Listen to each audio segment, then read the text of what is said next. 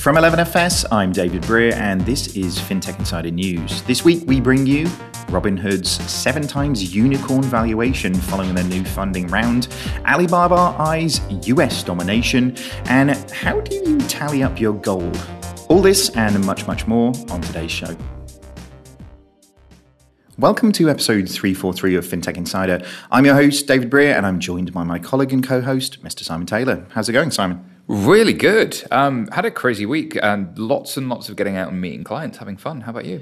Melting. Oh, yeah, that. Almost literally melting. Yeah, it's very hot in London if you hadn't noticed. It is. I mean, it's literally, like 37 degrees as we speak, which is uncharted territory. Parts of the UK had their hottest day on record. Yeah, my deodorant is just not made for these sort of precarious situations. That's what I can smell. I am. All right. As always, we're not alone. We're joined by some lovely smelling people. Making their debut, we have co-founder and MD of Lay-By, Mr. Gary Roloff. How's it going, Gary? Good, thanks. And thanks for having me along today. No worries. And next up, we have Sam O'Connor, CEO at Coconut. How's it going? Very good. Very grateful for the aircon. Never actually been more excited to be in a WeWork office. I feel like this weather is really on brand for you guys as well. It's great. Yeah. Actually, do you know what? I'm also excited to be here because I told my team that I was coming and they said, "Oh, you're finally FinTech famous," much like will.i.am. So thanks for having me. Much like will.i.am. Well, we'll see about that one. All right. And somebody who's definitely not making her debut, it is Valentina Christensen. How's it going? Good. Nice to be back. Nice to see everyone. How are you dealing with the heat? I'm actually really enjoying it because I've actually bought a lot of summer outfits at the end of summer last year, which I didn't really get to showcase. And now I'm kind of getting them all out on a catwalk pretty much, like just doing changes throughout the day. Amazing. Yeah. I'm stunningly impressed by that. I say my 3 pairs of shorts on rotation just don't live up to that measure, I have to say. But all right, on that note, let's get on with the news. First up, we have a story over on Reuters. This is Robinhood's latest raise. So trading startup Robinhood has raised $323 million, achieving a $7.6 billion valuation, which is a whole lot of money. So Robinhood said on Monday that it had raised $323 million and a new round taking that big total up there. So the round was led by DST Global with participation from investors including Ribbit, which is fun to say, and a bunch of other people. $7.6 billion. I can't help but just think like that's a very, very large number. And also players like Nutmeg have really just let themselves go. Right. The difference between a Robinhood and like even a Charles Schwab, like these guys have 4.5 million customers, mobile only. Like the first generation of that, like Nutmeg, Wealthify. Well, sorry, that's unfair to Wealthify. They're probably arguably second generation. But the ones that are mobile only seem to just have different kind of growth. And maybe that's where they're at in the cycle from an investment perspective. Very true. What do you think, Val? I mean, last year at TechCrunch Disrupt, their co-CEO said that they were actively looking for a CFO because they're targeting or getting ready to do an IPO. So obviously the kind of, a fund round or a fundraise within, a year of the last one, obviously at a much higher valuation, that kind of implies to me that they're gearing up towards it. Obviously, the hire they did make was later that year. Jason Warnick, who'd been with Amazon for almost 2 decades by that point, and he's their CFO. So they're definitely well prepared now. So interesting positioning, you think, for an IPO? Yeah, I mean, you think back to when Monzo, kind of when they were looking for a CFO and they accidentally left in the job description on the website that, you'll be doing an IPO in 3 years' time. Normally when you kind of do a change of CFO, it's because you're gearing up to an IPO and obviously another fund round, putting you at a, $7.6 billion valuation. So all the kind of signs are there that it's quite imminent for them. What do you think? Yeah, first of all, I just want to say amazing brand name because, even Simon was saying he's going to sing to us Robin Hood. So, and actually the founder story... Go on, story... Simon, do it. Robin Hood, right? Just get it out of your system now, then we can move on. Yeah. I think it really plays well into the founder story of, being around during the Occupy Wall Street movement and kind of thinking, well, actually...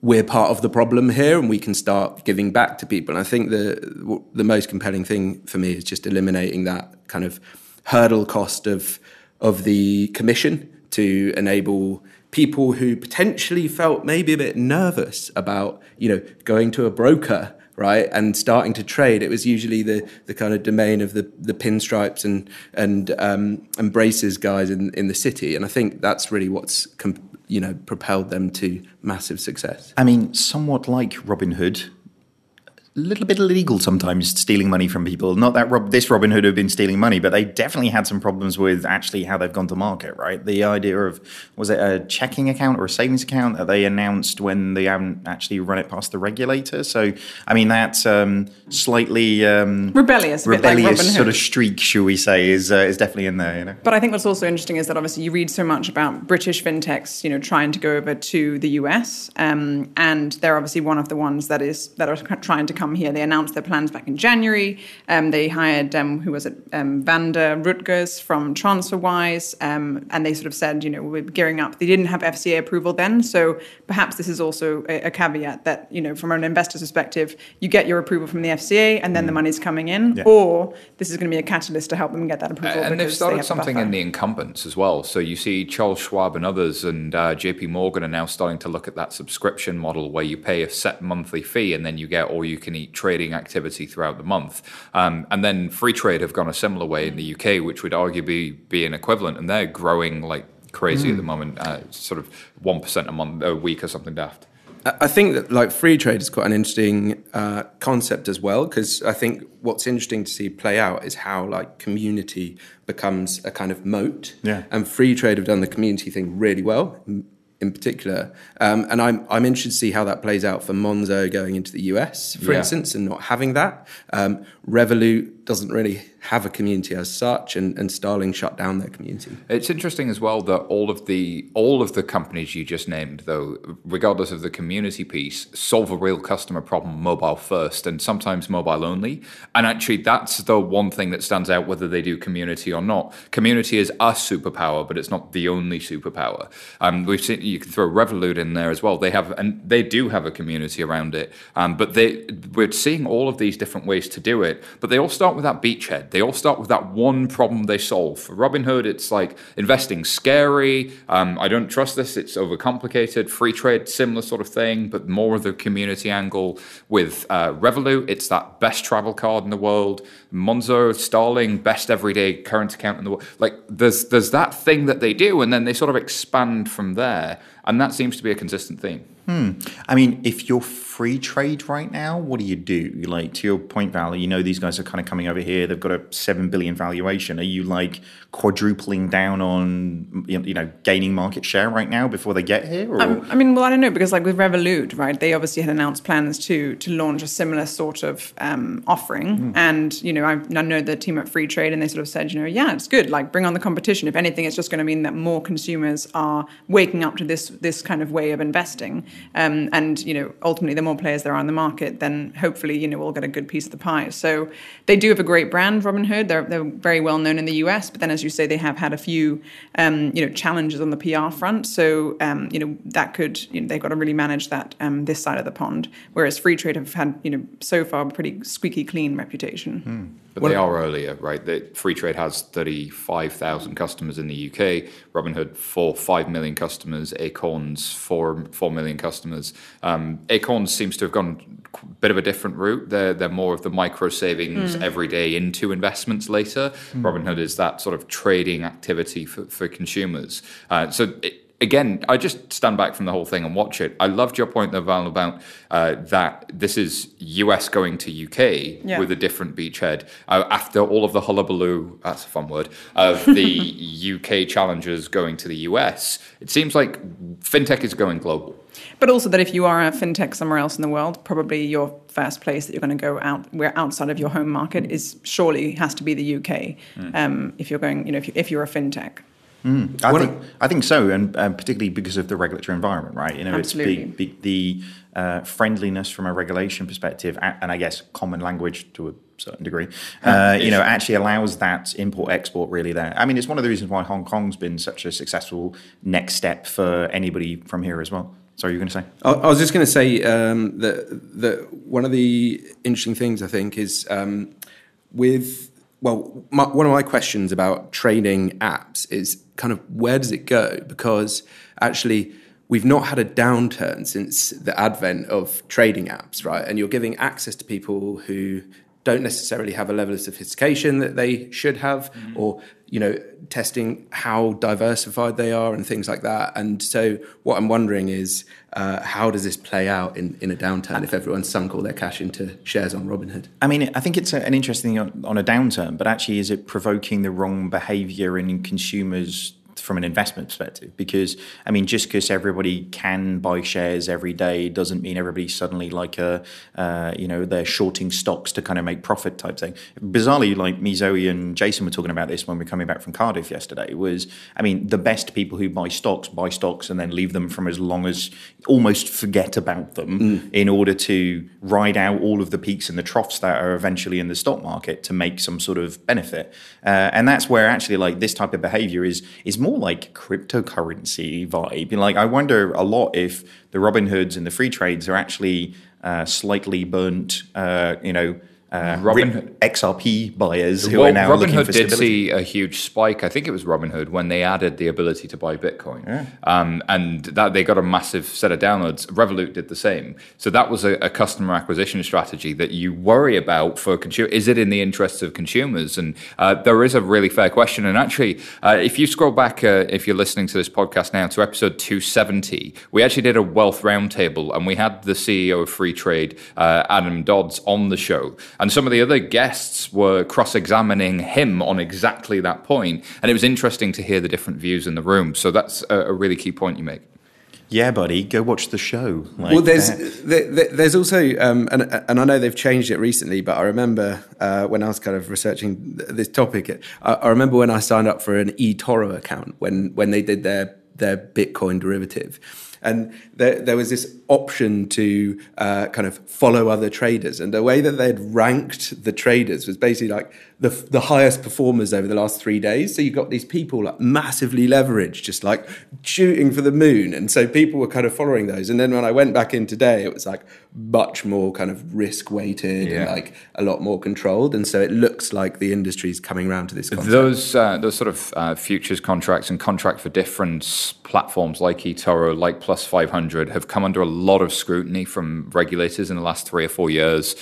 You saw they advertise with football teams quite a lot. They go after the punters and the gamblers, and that's really scary if that's your target market. I mean, explain the difference there as well for the listeners, because I mean, I didn't know this until you pointed it out to me, but with eToro, you don't actually own the thing, do you? Well, they do offer you the ability to own the thing, but they also offer you the ability to borrow money effectively from them or a third party, and have a contract that says if the price goes up, you can sell that contract and pocket the difference. But if the price goes down, you could be on the hook for a massive loss. So if you've got let's say 2 times leverage or a 5 times leverage, then you might have made 2 times your profit from the amount of money you spent. You might have made 5 times your profit. And we saw this originally with the FX market. But if you make a loss, then you've got 2 times your loss, 5 times your loss. And now you've got to find money that you didn't have in the first place to pay them back for something that you never owned.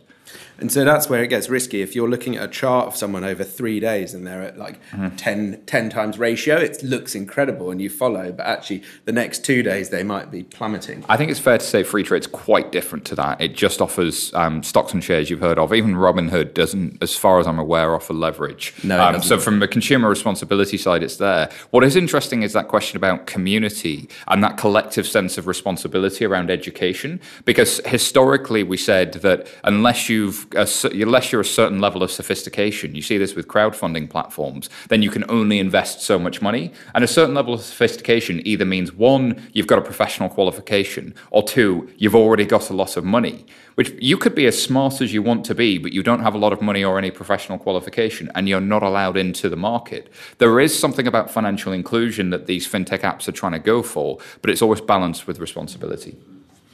There you go. All right, we could probably talk about this one for many an hour, but let's maybe move on to the next story then. So next up, we have one over on In the Mirror, which does not get a lot of shout outs on this show, but Great British Banking Switch. So this is 255,000 people ditched their bank accounts and have moved on to some other people. So 5 banks each saw tens of thousands of customers ditch them for their rivals in the past 3 months alone.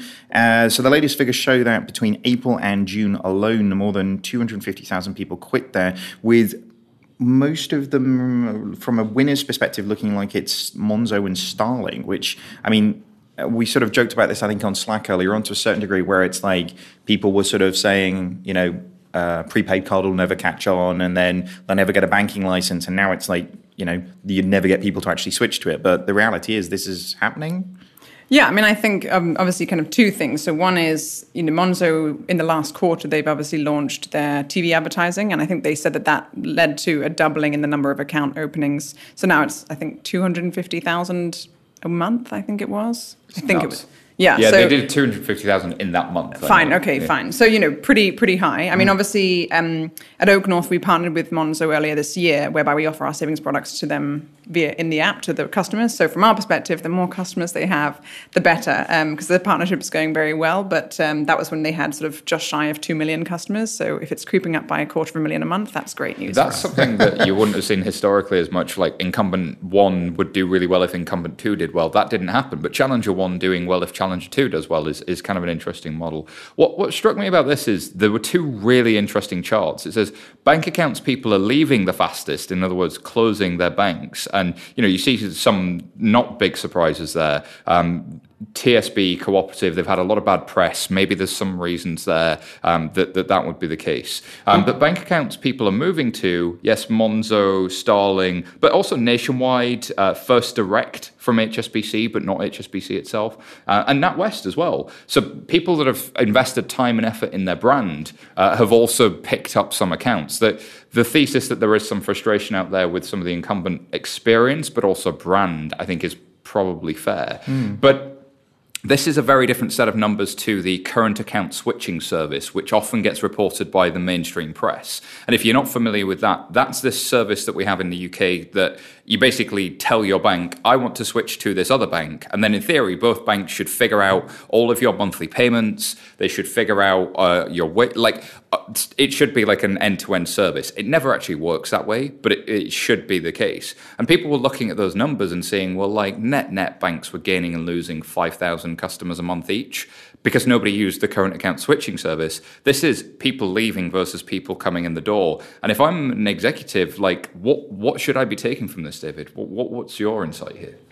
I mean, I think it's probably quite connected to, I guess, a sub-story around this is like the people who are now starting to come out ahead on customer experience and NPS in the next story over on Finextra is Monzo and Starling. Mm-hmm. So if the people who are now coming out best for treating customers fairly or net promoter score in terms of the recommendations that people would actually make sort of out there in the real world are the people who are actually people are moving to, then that seems like a good sort of cause and effect, doesn't it? Like virality is a thing. Yeah. Who knew? What do you think, Gary? Yeah, look, I've been interested in the whole banking scene in the UK since moving here last year.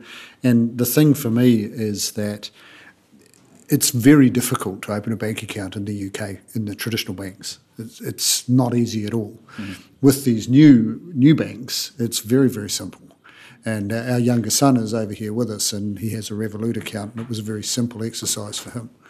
Our bank account with a more traditional bank, because we were starting the business at the same time, was just a nightmare. Mm-hmm. And, it's just not easy. Yeah. And I think that's why these guys win. Well, that's the thing, the friction in that system within traditional banking, like even if you wanted to move to them, just the time period the pain that would be involved in it is just crazy, isn't it? Oh, look, it is crazy because the international bank we went with actually has a presence in New Zealand, but even opening an account there wouldn't have assisted us opening an account in the UK. So there are barriers. Yeah, definitely. Sam? One of the more surprising things for me about this is Triodos coming out as quite a big winner, and I think for me there's a more of a trend here which is broader than fintech, but I feel like there's this latent kind of guilt that people are starting to feel that, whether it's your investments or where you put your rubbish is impacting the world at large.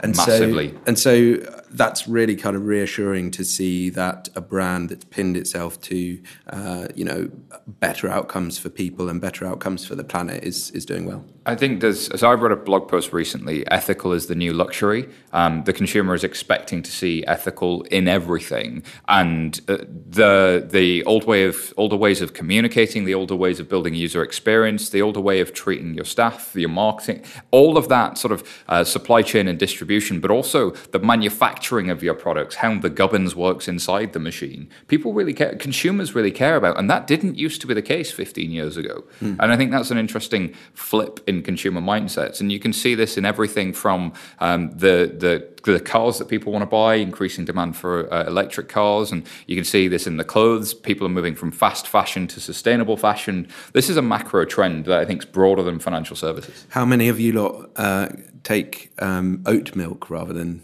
real milk? I'm an almond or a coconut milk kind of guy. Yeah. Oh, wow. Yeah. No, I do full fat cow milk. Oh, do you? Yeah.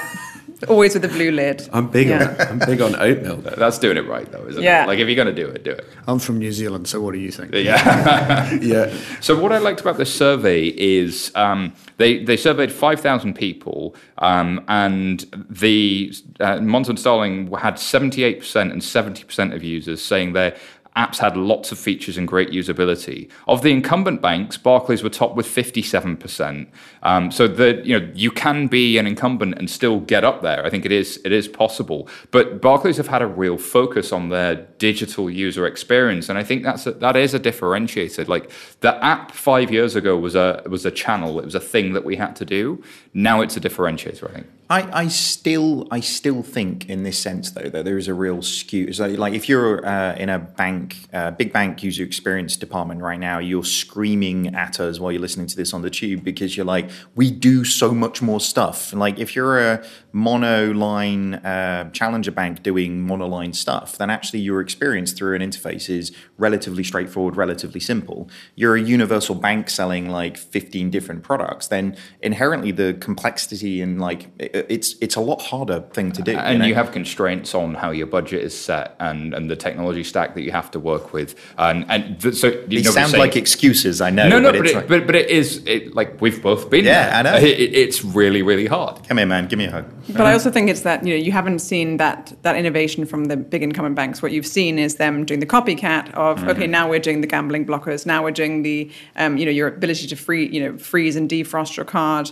They're sort of taking some of the best bits, the bits that consumers like most about the challengers, and then trying to replicate that in their own models. So much so that obviously you have some mess ups like that one I think a few months ago where actually Halifax and Monzo and sort of the FT picked it up. They tried to kind of copy the look and feel of their app, and they literally left an account number on front of the card that was a Monzo card. Exactly. Yeah. I just wanted to give a bit of a shout out to Nationwide in this survey, because I think... I'm glad you said Nationwide. I thought it was going to be like a fammy member then, and I was going to get... I was like, that was going to get weird. Hi, Mum. I mean, you can do that. You can do that later if you want to. She's listening. No, because I feel like actually Nationwide is doing some really cool stuff at the moment. You got Lewis and Russell kind of doing their venture stuff, and they won the BCR fund as well. And I think one of the interesting things that...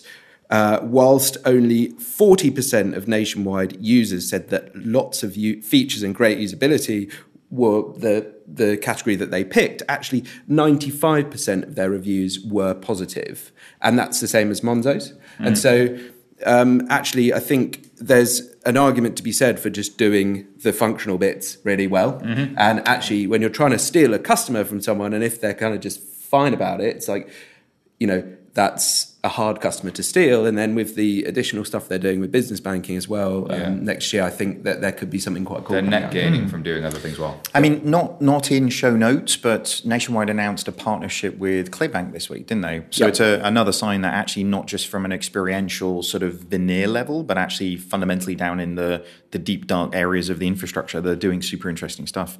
I should say, though, it's probably not all good news for Starling, because if we move on to the next story, which is over on the FT, this is Starling loses 4 seniors in 6 months. That's not seniors like OAPs, that's senior people at their organisation, just so we're clear. So this is 4 senior executives. Where did they put them? I know, just walked off. Senior executives over at UK digital bank Starling have left this year alone. So this is kind of in the wake of Julian Sawyer, the bank's chief operating officer, head of banking services, and actually a co-founder has stepped down this week. This is kind of off the back of Ben Chiswell, who was the product director, Megan Kaywood, who was the chief platform officer, who went off to Barclays, and a couple of other people in this space. Somebody who was running SME lending as well. So, I mean, is this... I think I talked about this briefly a couple of weeks ago about Monzo, actually. Are we getting into a cycle with the challenger banks where potentially equity is vested to a stage where people can just sort of leave without many repercussions, and the thing that people join a startup for stops being that vibe when they get to a 300-400 person organization? Is this a sign of the times, or is it potentially a bigger sign of a cultural problem? Well, I think the thing is, you don't want people to stay because they're resting and investing, right? You want people to stay because they believe in the mission. I mean, 50% of people at Oak North have invested their own money in the business, as well as obviously having, a number of people have bonus shares or vested options. But we would never want people to stay because they're, I've got another 2 years left, so then I can kind of get out of here. And also, I think the point is that, I don't know what the liquidity is for Starling, but I mean, even if you do vest, okay, fine, so you have them, technically you have a certain number of shares, but can you do anything with them yet? Probably not. I mean, obviously, Ben Chisel came in and joined us, and, we're really delighted to have him. He's a great addition to the team. The other thing, actually, that the FT reported on in April was that their CFO, Tony Ellingham, will be leaving within the next 18 months, in quotation marks. And so that will be that by the end of next year. So... I'm with you on this, David. I think it's just where they're at in the cycle and a point of maturity. I think the FT covering it as the headline, senior Starling executives take flight. I mean, one, cheeky pun about a bird leaving. But two, generally I find the more financial press tend to look for the, editorially at least, maybe not the journos, look for the negative side of, and look, there's been a lot of great news about all things fintech, so I can see why you're looking for the other side of the story. That makes a lot of sense. But maybe there's a bit of that going on too. I think that, generally speaking, shares are going to vest over around 4 years. So it's not necessarily surprising when people leave after 4 years. And actually, I think it's important to, get some new people in for the next phase. But also, how can you blame people joining fantastic startups like Oak North and seeing what's out in the market? Yeah, look, I think there's a couple of things at play here. I think the war for talent continues, and other players are looking for the most talented people in the market. So for people who have been part of a startup that is uber successful, then they're obviously going to be tapped. I think timing is very accurate. I also think a lot of people that go into a startup are quite entrepreneurial themselves. And at the senior level, they're probably seeing opportunities that they themselves can contribute in another startup type of business or their own type of business. So, 4 years is a long time in any company these days. 100%, and I don't think it's a huge surprise that if succession planning has been done properly, it creates new thinking, a new dynamic. So, yeah. So the sky isn't falling then. I guess we are being very nice, right? Yeah, I was going to say, let's balance this somehow. I was about to get onto that. So from my perspective, it's like startups are culture and talent. If your talent leaves, potentially your culture changes, and every new hire or every person who leaves through the doors changes the culture of your organization. So, I mean, I fear that. I mean, Starling have been like hell for leather for 3 or 4 years. It's been sprinting, making stuff happen, and actually, you don't want to lose that momentum or the sort of impetus for change within the organization. So, I mean, one thing's for sure is like Anne is like a Terminator. She will not be stopped. Therefore, it definitely isn't going to stop a very well-funded startup bringing in more smart people to continue the venture. But I don't think humans are replaceable in that way. I don't think you can just swap one in for another one and everything be fine. I think it's a much harder task than that. I really like your point around culture, because actually I think one of the more important things about culture is like integrity, right? And I guess the back story to this is there's a bit of bad blood with the whole kind of Tom Blomfield, Monzo at the beginning of Starling, and then people leaving now, but fundamentally they've just taken in a load of cash, and it's like slightly odd time to leave. But actually, if you look at, say, the Revolut culture, they're kind of unapologetic about the fact that you're going to come and you're going to work really, really hard and we're going to grow really, really fast, and kind of there's some integrity in that, right? I mean, they're a bit more apologetic now.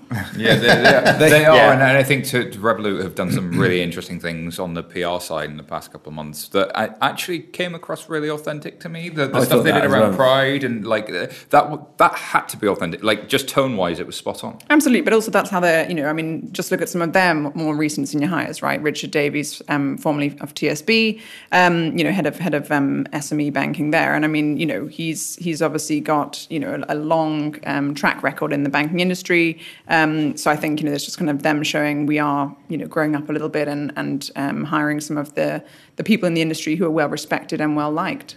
I think that's it. I think your culture is a reflection of the people you have, and like say people like Richard joining Revolut. It's going to be fascinating to see who Starling bring in to sort of replace these more sort of household names when it comes to the people like Megan. I'm not sure has been replaced yet, so it's going to be interesting to see who sort of comes in. Moving on, though, another sub story to this one is Mojo Mortgages have teamed up with Monzo. So sticking on the Monzo theme, so Mojo Mortgages, an award-winning online mortgage broker, this is not an advert, is testing a new feature with Monzo Bank to help homeowners find competitive remortgage deals. We heard from Mojo CEO Richard Hayes. Do we want to play that now? Working with Monzo on this partnership's been absolutely amazing. I think for us and them, the way in which we could deliver a native integration of this kind in only 2 weeks, I think speaks testament for both our team and their team. But fundamentally, we're immensely excited about how we could experiment with new ways of introducing remortgage products to Monzo's customers and try and really impact the way in which they assess the total cost of a mortgage product. There's a big gap in the market at the moment, we feel, whereby customers can overpay by buying the wrong type of mortgage or doing their own homework and potentially picking the wrong mortgage. And so we were really keen to explore how we could present a customer with the true total cost of a remortgage and give them better insight into that true cost. And we think the integration that we did in terms of the experiment with Monzo has definitely achieved that. We were all really excited when Monzo reached out to us and asked us the capabilities of our APIs and our partnership platform. And clearly after we had our initial conversations, it felt like we're really well aligned in terms of what we wanted to deliver to customers, but also what we were capable of delivering to Monzo in terms of a partnership and an integration. We hope that in the future that we'll be able to start expanding this test out and these experiments out to more different types of customers, initially focused on remortgage. So how can we offer experiences to joint applications? How can we offer experiences to customers looking to raise additional capital? And then I guess more long term, our hope is that as the partnership progresses, we can start looking at customers who are maybe a little bit further out with regards to their mortgage or their home ownership journey, and how we can really evolve that relationship too. Mojo's got some really big plans about how we really evolve getting a customer mortgage ready, and really excited to see how that relationship evolves. What do we think?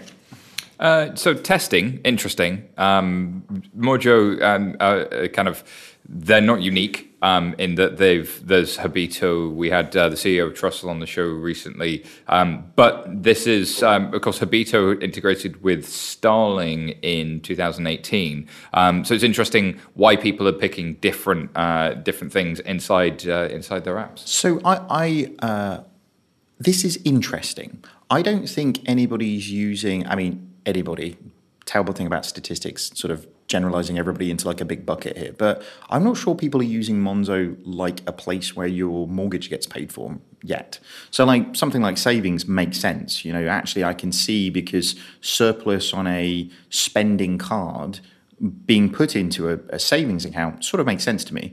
But I would guess that it's very, very, very, very low amount of Monzo users right now are actually having all of their utilities there and their mortgage there to even remotely benefit from this type of service. But I think also then it could be, it would maybe encourage some of the Mojo customers to, open an account with Monzo. Because if you look at going to Mojo Direct, they said it's sort of, if you go through their website, the remortgage process, you're answering about 60 questions. If you do it through Monzo, you do it with 11 questions, because they can obviously verify your name, your address, assess, that you are who you say you are by the fact that you've got an account with them. So I think there's a convenience part to it. But I agree, obviously, what kind of demographic of their customers are remortgaging right now. I don't know how complicated the remortgaging process is, but I can imagine that just like anything in mortgages, it's probably not a walk in the park. So just answering 11 questions seems like a pretty niche offering. Yeah, good number of questions. But isn't that exactly the point, right? So they had the we'll pay your salary 2 days early to try and lure people to pay their salaries in. And then suddenly they're like, actually, we can help you get a really good mortgage. I think that's a really interesting point, and I hadn't thought about that. I wonder how many people are actually moving household bills out of it versus putting their salary into it. So I'm a big user of the joint account. Haley and I use the joint account for pretty much running all of the costs. And Haley just remortgaged, but did it out of another account, I think, and did it with I think it was Trussell Hall Beta, I can't remember which, as the front end. If this was in here, who's to say we wouldn't have done it that way? So I do think there's a user base out there that does that, but then that's my observer bias. Like I'm a demographic of one. There's also it's a subject that's quite close to my heart at the moment because we're just selling our house and kind of thinking about this stuff. And I've been talking to a mortgage advisor about it. And I think this is one of the most dysfunctional areas of the mortgage market, because what you end up with is if I roll forward the mortgage I have now into a new house, I end up on the top rate possible because they just edge up your rate over time. And it's a little bit like when I was working at Virgin Media, you had these kind of legacy subscriptions where people were paying hundreds of pounds and no one was going to go to them and say, it's only 25 quid a month now. And when you go through that process of remortgaging, I could have saved like 0.5% a year, which is quite a sizable chunk. But I'm also interested in the sort of the demographic, because if you look at who would be typically remortgaging, I mean, and the factors that they take into account, so the cheapest overall cost when you take into account fees, cashback, interest rates, and actually if you're, let's say, in Coconut and you're often going to be a freelancer or an entrepreneur, it's going to be probably much harder for you to get a mortgage, and so it'd be nice to be able to see who are the providers who are going to be offering you something for an atypical source of income, and if you're not having a set salary each month from an employer. Foreshadowing an integration coming soon. No, that's not. I'm not speaking on behalf of Coconut or Open Health at that point. What do you think, Harry? Oh, look, I'm not very familiar with the mortgage market over here, but maybe just to be a little bit provocative, the challenger banks that we see here, how many of them are profitable? I mean, you're sitting next to one. So that's one. Yeah. But also, what phase of their evolution are they at? How many years was it before Facebook was profitable? Google, Amazon was what, 12 years, 13 years? It was 8 years. Yeah. Oh, no, and also Amazon, this kind of like, I'm sorry, but I did test the big tech, comparison. Amazon can get to hundreds of millions or billions of customers. Facebook has 2 billion customers. What regulator in the world is going to let 2 billion people bank with the same bank? It's never going to happen. It's literally the definition of a systemically important financial institution. So everyone needs to stop saying like, oh, but it took Amazon 8 years to become profitable. Like they will reach a much bigger scale than most fintechs. Sure, but there are other incumbent banks that are losing money. I mean, Deutsche Bank lost a significant amount of money. So I think the measure has to be balanced out, right? Is that other people lose money too, and where are they at in their cycle versus what their investors want? But the point is valid. Current accounts alone aren't the profitable product, but in the mortgage market in the UK isn't particularly profitable at the moment, unless you're one of the top 3 or 4 lenders. So it's really being squeezed on that side too. Yeah, look, I'm going to side with Val here. I mean, it's always safest. Yeah, no. Well, we're sitting next with to my neck out here. Like, I mean, in my earlier career, I was in banking, and so I'm clearly a lot older than the rest of you at this table. For me, a sustainable business has to be profitable. And I don't think you can compare a starter bank to a Facebook or a Google or whoever, because at the end of the day, you're a deposit-taking organisation and you need to be profitable so that when your depositors want their money, they can actually get it. Deutsche took a hit for 1 year. They're an extraordinarily profitable bank. They're one of the biggest banks in the world. And I think that's something from someone from an older generation. I struggle getting my head around a bank that doesn't make profits. I struggle with it. Yeah, I think, I'm old-fashioned in that sense. Businesses should make money. Like, it just seems like a sustainable way of staying in business, doesn't it? You know, it's in the name. It does. But let's judge them in 2 or 3 years, because if they don't, then they'll be in real trouble. I think that's going to be the acid test. Well, and also think about unit economics. And so if they can make each account make sense now versus the loss they had historically, that's when things start to change. And then also think about the products they offer. Banks always saw the current account or the checking account as the loss leader. If I can make the checking account profitable and then offer other things around it, then I start to get to a different place. But if you are a monoline around a traditional loss-leading product, but you're then able to introduce and make profit shares out of lots more products with a larger customer base, there's opportunity there. But I think even by their own admission, that model's not proven. And I think that's the killer point for me. I mean, Monzo, obviously, in their most recent annual report, I mean, they did show they've dramatically reduced the cost per account, and they're actually making, I think, £3 for the customers who they consider to be fully switched, i.e. they're paying £1,000 into the account each month. So I don't know if that really counts as a full customer, but their definition, as they said. But then, obviously, their customer acquisition cost has gone up because of the advertising they're doing, and as a result, Tom Blomfield said, they're going to have even bigger losses next year. Yeah, and I think they're trying to move into like the plus accounts setup, and trying to sort of monetize in that way. I think it's going to be really interesting. You've got I think particularly in the Monzo sense, you've got a bank that is set up to be very like ethical and very good. Therefore, making money from people seems almost against their culture right now, which I think is something that they've kind of got to get through, because I'm with you guys, like, businesses should be making money, really. Anybody want to make any other points on this? Like there was something at the tip of your tongue there, man.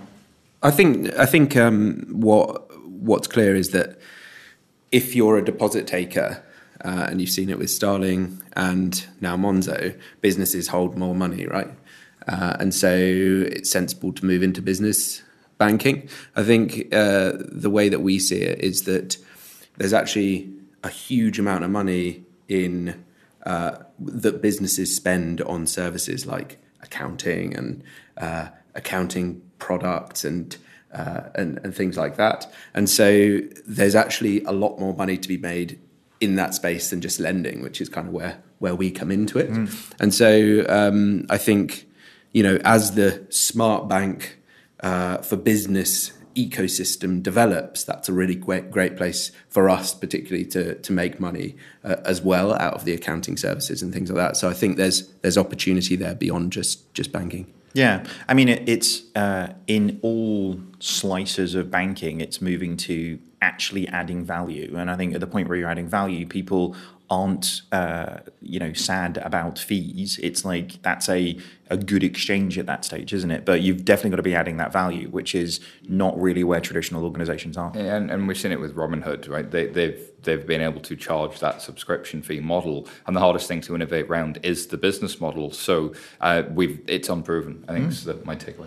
Wow, we went full circle, like Robinhood to Robinhood in part 1. We'll be back after the break. This deal sets apart the UK to a brighter future. We will leave the EU. Clearly the pressure is beginning. British jobs and the European Union. Brexit. By Brexit. Live a Brexit. The more you hear about Brexit, the less clear it all becomes. When everyone else is shouting, listen. For the clarity behind the headlines, subscribe to the Financial Times. Visit ft.com. Today, customers are demanding greater value from financial services. They expect more agility, innovation, and security than ever before. Most financial institutions are held back by the shackles of closed legacy systems that limit transparency, block innovation, and ignore customers' demands. Finastra has a bold vision to unlock the potential of people and business. They've created a platform for open innovation in the world of financial services with FusionFabric.cloud. Their solutions span retail, transaction lending, and treasury and capital markets, on-premise and in the cloud. Start your transformation journey today with Finastra.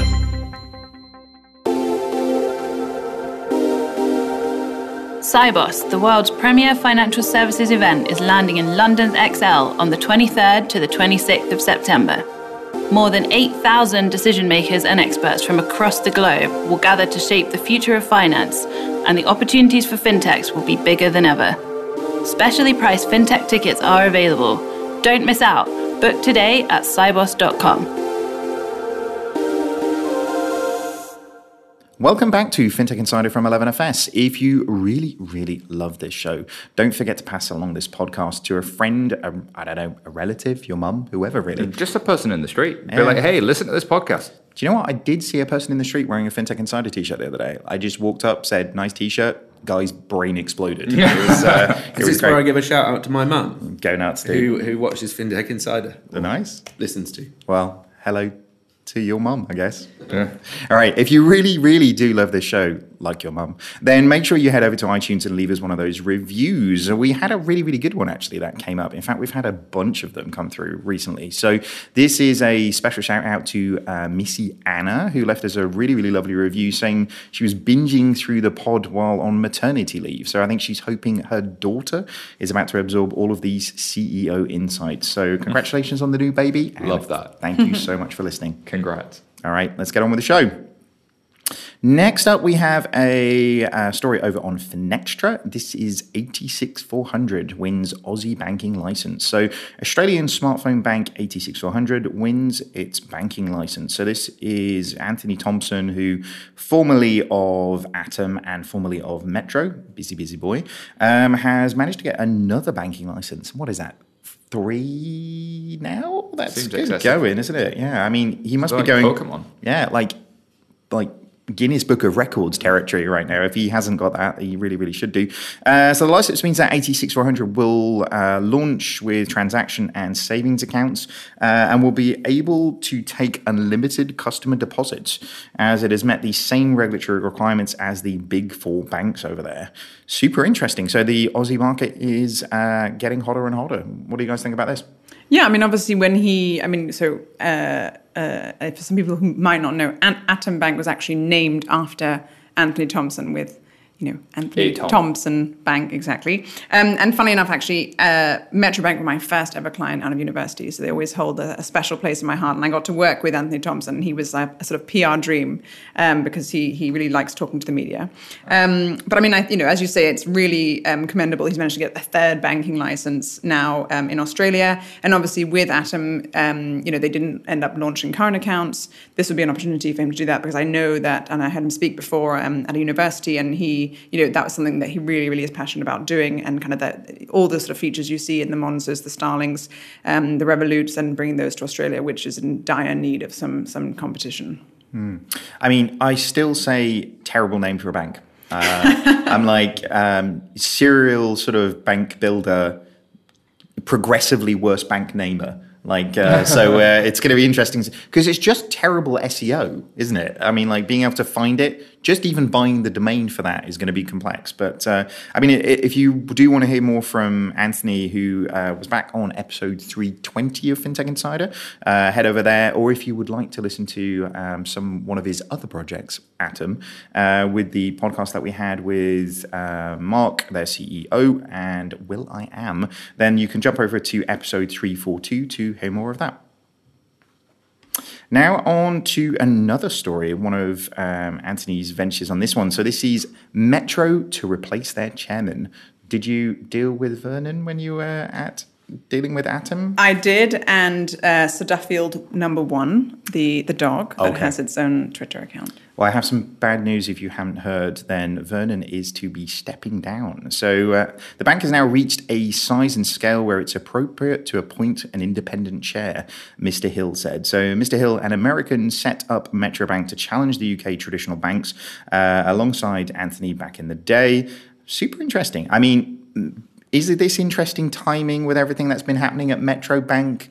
Is it they've got to a certain size and scale, or is it given some of the complexities, given some of the challenges that they're challenging now, that maybe different leadership is needed? Well, they did have the accounting issue several months ago where they ended up accounting for their profits incorrectly.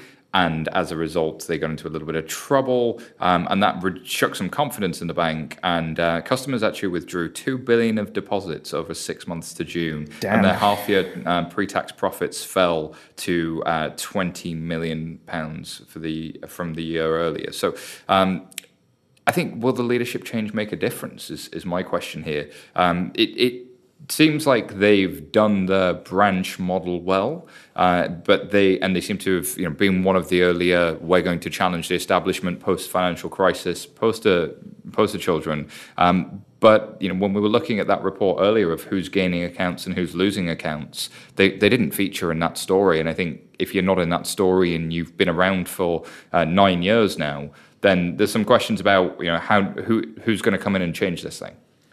I've got a question about the branch thing anyway, because I think the assumption behind rolling out branches is that people like to have a connection with somebody. But actually, having banked with Metro, the most useful thing I got out of the branches was being able to replace my card really quickly. But it still required a half an hour walk to the branch and then, sit down for 20 minutes and go back. And actually, if you're an online bank, you can just do it through the post, which is way more efficient. And most of the challengers will send it somewhere and it'll be 24 hours and they know that getting that to you quickly is a big differentiator. So, yeah. I think Metro customers do love them. There's the sort of stories around the way in which they've gone back to sort of traditional values with deposit boxes, those types of things. That's an interesting sort of hark back to traditional values, but, doing it in a slightly newer brand. But what do you think, Phil? I mean, well, that was one thing that both Vernon and Anthony always went on about, was creating fans, not customers. And then that goes down into the messaging they use around everything. So they don't actually call them bank branches, they call them shops, and they don't actually open them in any places that were formerly banks. So unlike Handelsbanken, where they buy, a number of bank branches at a discount from bigger banks who are closing them down, Metro will always pick sort of prime central areas, on the high street where there's going to be a large amount of footfall that were previously actually shops, and therefore the time even to reach break even on each shop is much longer than Handelsbanken, where it takes on average 18 months. Yeah, I guess the thing I sort of worry about slightly with them is scaling, because to everything that we've talked about with regards to the approach that the challenger banks are taking with the Monzos and the Starlings, where it's a race to scale customer base in a model where it's very similar to the inhibitors. That's probably the word I'm looking for. Of First Direct, where they basically made people feel that telephony was the best way of getting the best customer service. Metro sort of conditioning people to think the branch is the best way to get the best experience. Therefore, they can only grow as quickly as they can grow, the shops. Physical footprint. Yeah, and I think this comes back to that profit unit economics growth question, which is they've definitely been profitable and continued to be profitable. And it's a nice little profit, but it's not really growing much from what we can tell. And certainly maybe that's hampered by recent accounting issues, and their customers do seem to like them. But is your point, David, that maybe the game's changing a little bit? That is intriguing. Half-year profit. So Metro Bank, half-year pre-tax profits of 3.4 million. That's sort of alarming, really, isn't it? When you sort of think about it, that a bank in the 6 months is only making £3.4 million. Yeah, I think that's a combination of the sort of challenges they've had from over the last 9 months, really. But I think looking at their sort of, you can't really give a comparison of them versus the Monzos and the Starlings, because their play is totally different. They did go to market with bank multiples at the end of the day, whereas Monzo and Starling, despite being banks, albeit with very different models, have gone, and have marketed themselves very much with a tech play, and therefore getting tech multiples, which is why you're seeing the Revolut and the Monzos with billion-plus valuations, when actually they're trying to be global banks as well. Yeah, and this is, I think, why this is so fascinating. You've got banks mean so many different things these days, and actually, the spread on the ways in which people are actually operating, the spread on the ways in which people are actually trying to engage with their communities or their customers is fundamentally so different in different players, and that, this show would be really boring if we didn't have all this stuff to talk about, right? Which is good. All right, moving on. Somebody who is definitely not worrying about how they scale is Alibaba. So over on Business Insider, we have Alibaba's plans for US domination continue. I feel like I should have said that in much more of a menacing voice, I have to say. So Chinese e-commerce giant Alibaba is coming to the US in a major way. Chinese e-commerce giant Alibaba is going after America's small business owners with a spate of new digital tools designed to encourage domestic trade, increase US participation in a $23.9 trillion global B2B market. Dang, and that's a lot of people. All right, so the expanded program will provide 30 million American manufacturers with access to resources to help blah, blah, blah, blah. Come on, Trump's going to shut this down, surely. Yeah, bingo. Like, amazing that Alibaba's announcing that they're going to the US and servicing small businesses. They've done reasonably well, actually, through Alipay in Europe. In the Nordics, they're appearing. Of course, in Australasia, the Alipay is fairly well established. But I don't know how well in Australasia Alibaba as a commerce platform has been established. I don't know if you know. Look, more and more it's gaining some credibility, absolutely. Yeah. But the Alipay is the more popular, as is WePay, because of the tourism that comes into New Zealand particularly. And the follow the tourist model has been established. But then I also think that Alibaba will keep trying. They're not going away. They're making a massive profit in their home market. And the fact that they've announced they're coming means they'll get there eventually. It's probably not going to be as fast as announce it and you'll land. But will this cause more geopolitical issues? I mean, I think they've managed to kind of gain some traction, and hopefully they can sort of maneuver around Trump, because the whole messaging that they've used is that, they want to give Chinese consumers access to US products and US goods. And it's all about, getting access to the great, made in the USA kind of thing. So that they're doing it like a exports thing. Like it's they're not coming in trying to steal, Amazon's lunch. Although, Trump would probably be very happy with that. I think the other thing is obviously that Jeff Bezos said in April that after 10 years of being in China, they're going to be pulling out Amazon's going to be pulling out its domestic e-commerce business from there. They just haven't been able to gain that traction because Alibaba has such a strong hold on the market there. So this is a great way then, as I say, to kind of get those US products to Chinese consumers without Amazon having to be there.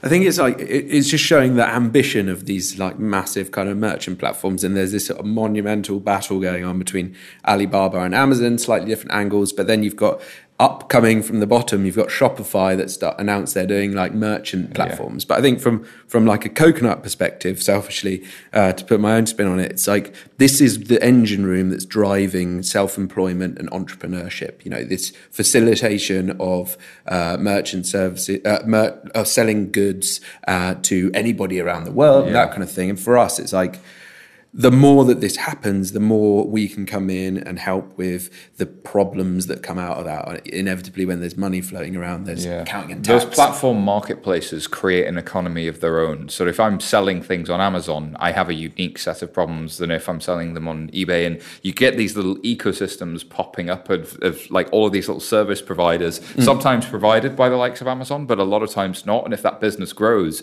you have these interesting challenges. There's an interesting nugget in here that they're saying their platform, the Alibaba platform, will help US sellers by providing marketing tools to reach specific demographic segments and target customers. And they're also saying it's going to be really helpful to the 61% of American manufacturers who don't presently have a digital presence, as well as the 71% of small businesses that do not sell online. So there's all of these boutiques that aren't selling online that they're going after as like this unserved market. If you think about in their home market, they have experience getting people that have never been online and helping their businesses scale. So there's some expertise that they've got there in the back pocket. And so if I'm sitting in a bank in my merchant services division, or if I'm Coconut, I think, there's something there. But I think the banks, the old acquiring banks that would provide services to the likes of small businesses or businesses generally, this is an interesting strategy to watch and an interesting way to think about small businesses' problems dealing with digital. I think that's a really good point. That actually because the question that comes is like, how are they going to find all these people that have never used digital? Because there's a reason they've never used digital, but of course they've done it. Yeah, I mean, I think the constant march of these guys sort of globally is, like I say, it is unstoppable. I think Trump will definitely do as much as he can to try and sort of dampen it down a little bit. But like you say, if they position it in a way that it's where it's good for them, then you never know, right? Yeah, bringing the American dream, exporting that. To China. Exactly. China. That was good. That's all right. Scarily good. And finally, this week, we have a story over on Finextra. So this is Tally launches banking app tied to gold ownership. And I'm going to read this, but I do not understand this. So let's see where we get with this one. So a UK startup, Tally, has launched an app offering individual banking accounts delivering savings and spending tied to physical gold. So when customers make a deposit through the app, they're buying Tally gold at the global wholesale price, which is kept in a secure vault in Switzerland. Secretive. Nice. One Tally is worth 1 milligram of physical gold. And the value of customers' holdings is accessed through individual Tally banking accounts spent through a MasterCard debit card.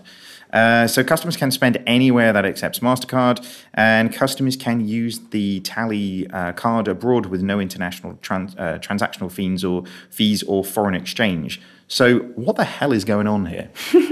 Why are they not just putting money on a card? Why all of this weirdness about gold? It's weird, but there are some people that love gold, especially as like the yield curve has been inverting for fun in just about every Western market, which suggests a recession is coming, a recession is coming, a recession is coming. Also, you've got a lot of currency volatility. The pound has been really struggling lately, in case you haven't noticed. Some people like to own gold, and this is a digital way to do it rather than mailing it to you and storing it in the under the mattress. Sort of thing. I don't know how big the market is. There's other ways to own gold too. Like, why would I own and spend it? I lost you when you just said some people love gold. Like, I've had Austin Powers in my head that entire sentence. Sorry, I love gold. How many gold teeth have you got? I actually really enjoyed kind of Googling this one because it's sort of harking back to the gold standard. And one of the problems with the gold standard is that there's apparently only ever been something like 200,000 tons of gold ever mined.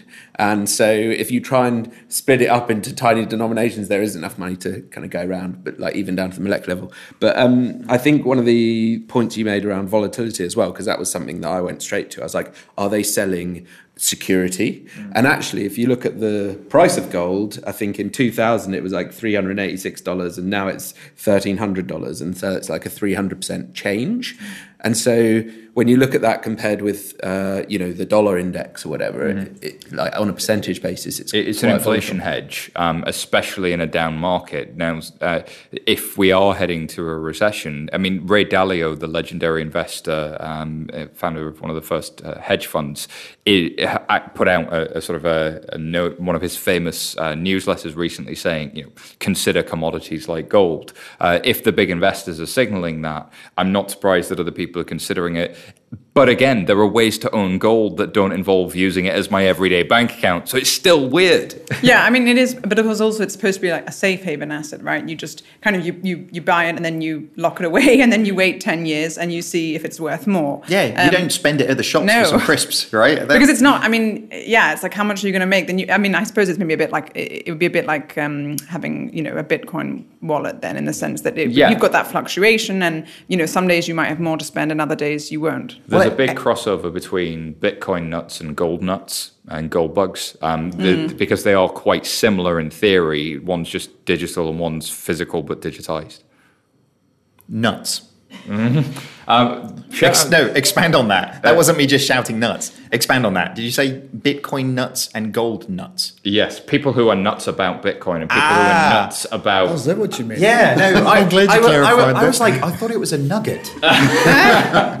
Oh, no. Is that a small nugget? Yeah. Is a nut? Here's a nut of Bitcoin. I love that Simon just thought I wanted to shout nuts. And he was like, oh, David's at it again. That's really what I thought. But I guess on a positive to this one, we have talked a lot about putting more friction into payments to make people feel, very committed to making spend. Like, is this a way of sort of increasing the friction in these things? Because, I mean, if every time I buy a bag of crisps, I'm like, I'm literally sharing a commodity to get those things. Like, is that maybe a positive what they're thing? saying is you can spend this thing with Visa and MasterCard. It's just backed by gold that's sitting somewhere. So you would spend this like it's money. It's just a card front end to gold that's held on the back end instead of deposits at a bank. Well, it would do, but your balance surely is increasing by the fluctuations in gold, though, or right? Decreasing. So or decreasing. But I guess trended is that way always, right? So I mean, that way is up, by the way, for people who are listening. Yeah, that wasn't great for an audio thing, was it? My bad. But yeah, like, you know, so almost to the point that we were saying around, more day traders from a stocks and shares perspective earlier on, is if you are risking something by taking it out, and in this instance, me buying crisps at the shop, then the friction that you have of spending your gold for that, as opposed to a pound that's a pound, is different. Isn't it? This is why the governor of the Bank of England said Bitcoin is not money. Gold is not money, because I can't use it as a medium of exchange, because even though 1 Bitcoin equals 1 Bitcoin, its volatility means it doesn't function effectively as a medium of exchange. And also, if it's a fixed supply like gold, then in theory, its price would only ever go up over time. So why would I ever spend these things? Yeah.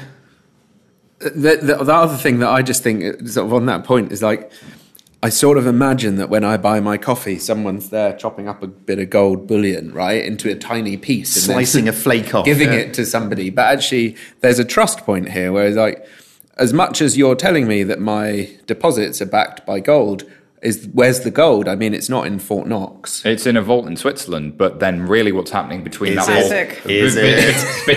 vault in Switzerland and the number you see on your app is a lot of contracts and paper moving around. And I think that's the thing. It might make you feel good that you've got gold, but you've got a contract that represents the legal ownership of that gold. So it's still not the gold. And then what I loved about this is, shout out to Jason. He came up with, if you're going to market this thing, you should just run with a Pieces of 8 theme and gone all piratey. Yeah. They're not the only one. There's Glint as well. That's right. Yeah, there's a few. I mean, this still very much confuses me, but let's see if it's successful. If nothing else, we have learned that I can just shout nuts and Simon thinks it's normal. Yeah. On that note, that wraps up this week's news show. Thank you so much to our guests for joining us. Val, where can people find out more about you and Oak North?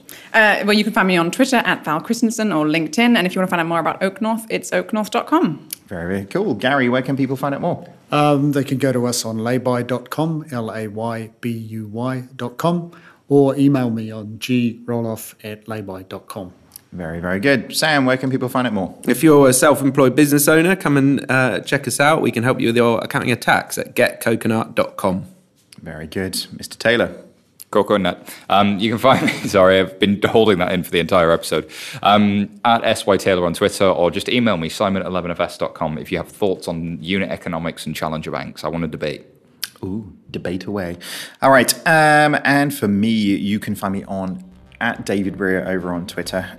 What do you think of today's stories? Let us know on Twitter at FinTech Insiders, or email podcasts@11fs.com. You can find us on all of the social medias, Twitter, Instagram, YouTube, Periscope, and all of that good stuff.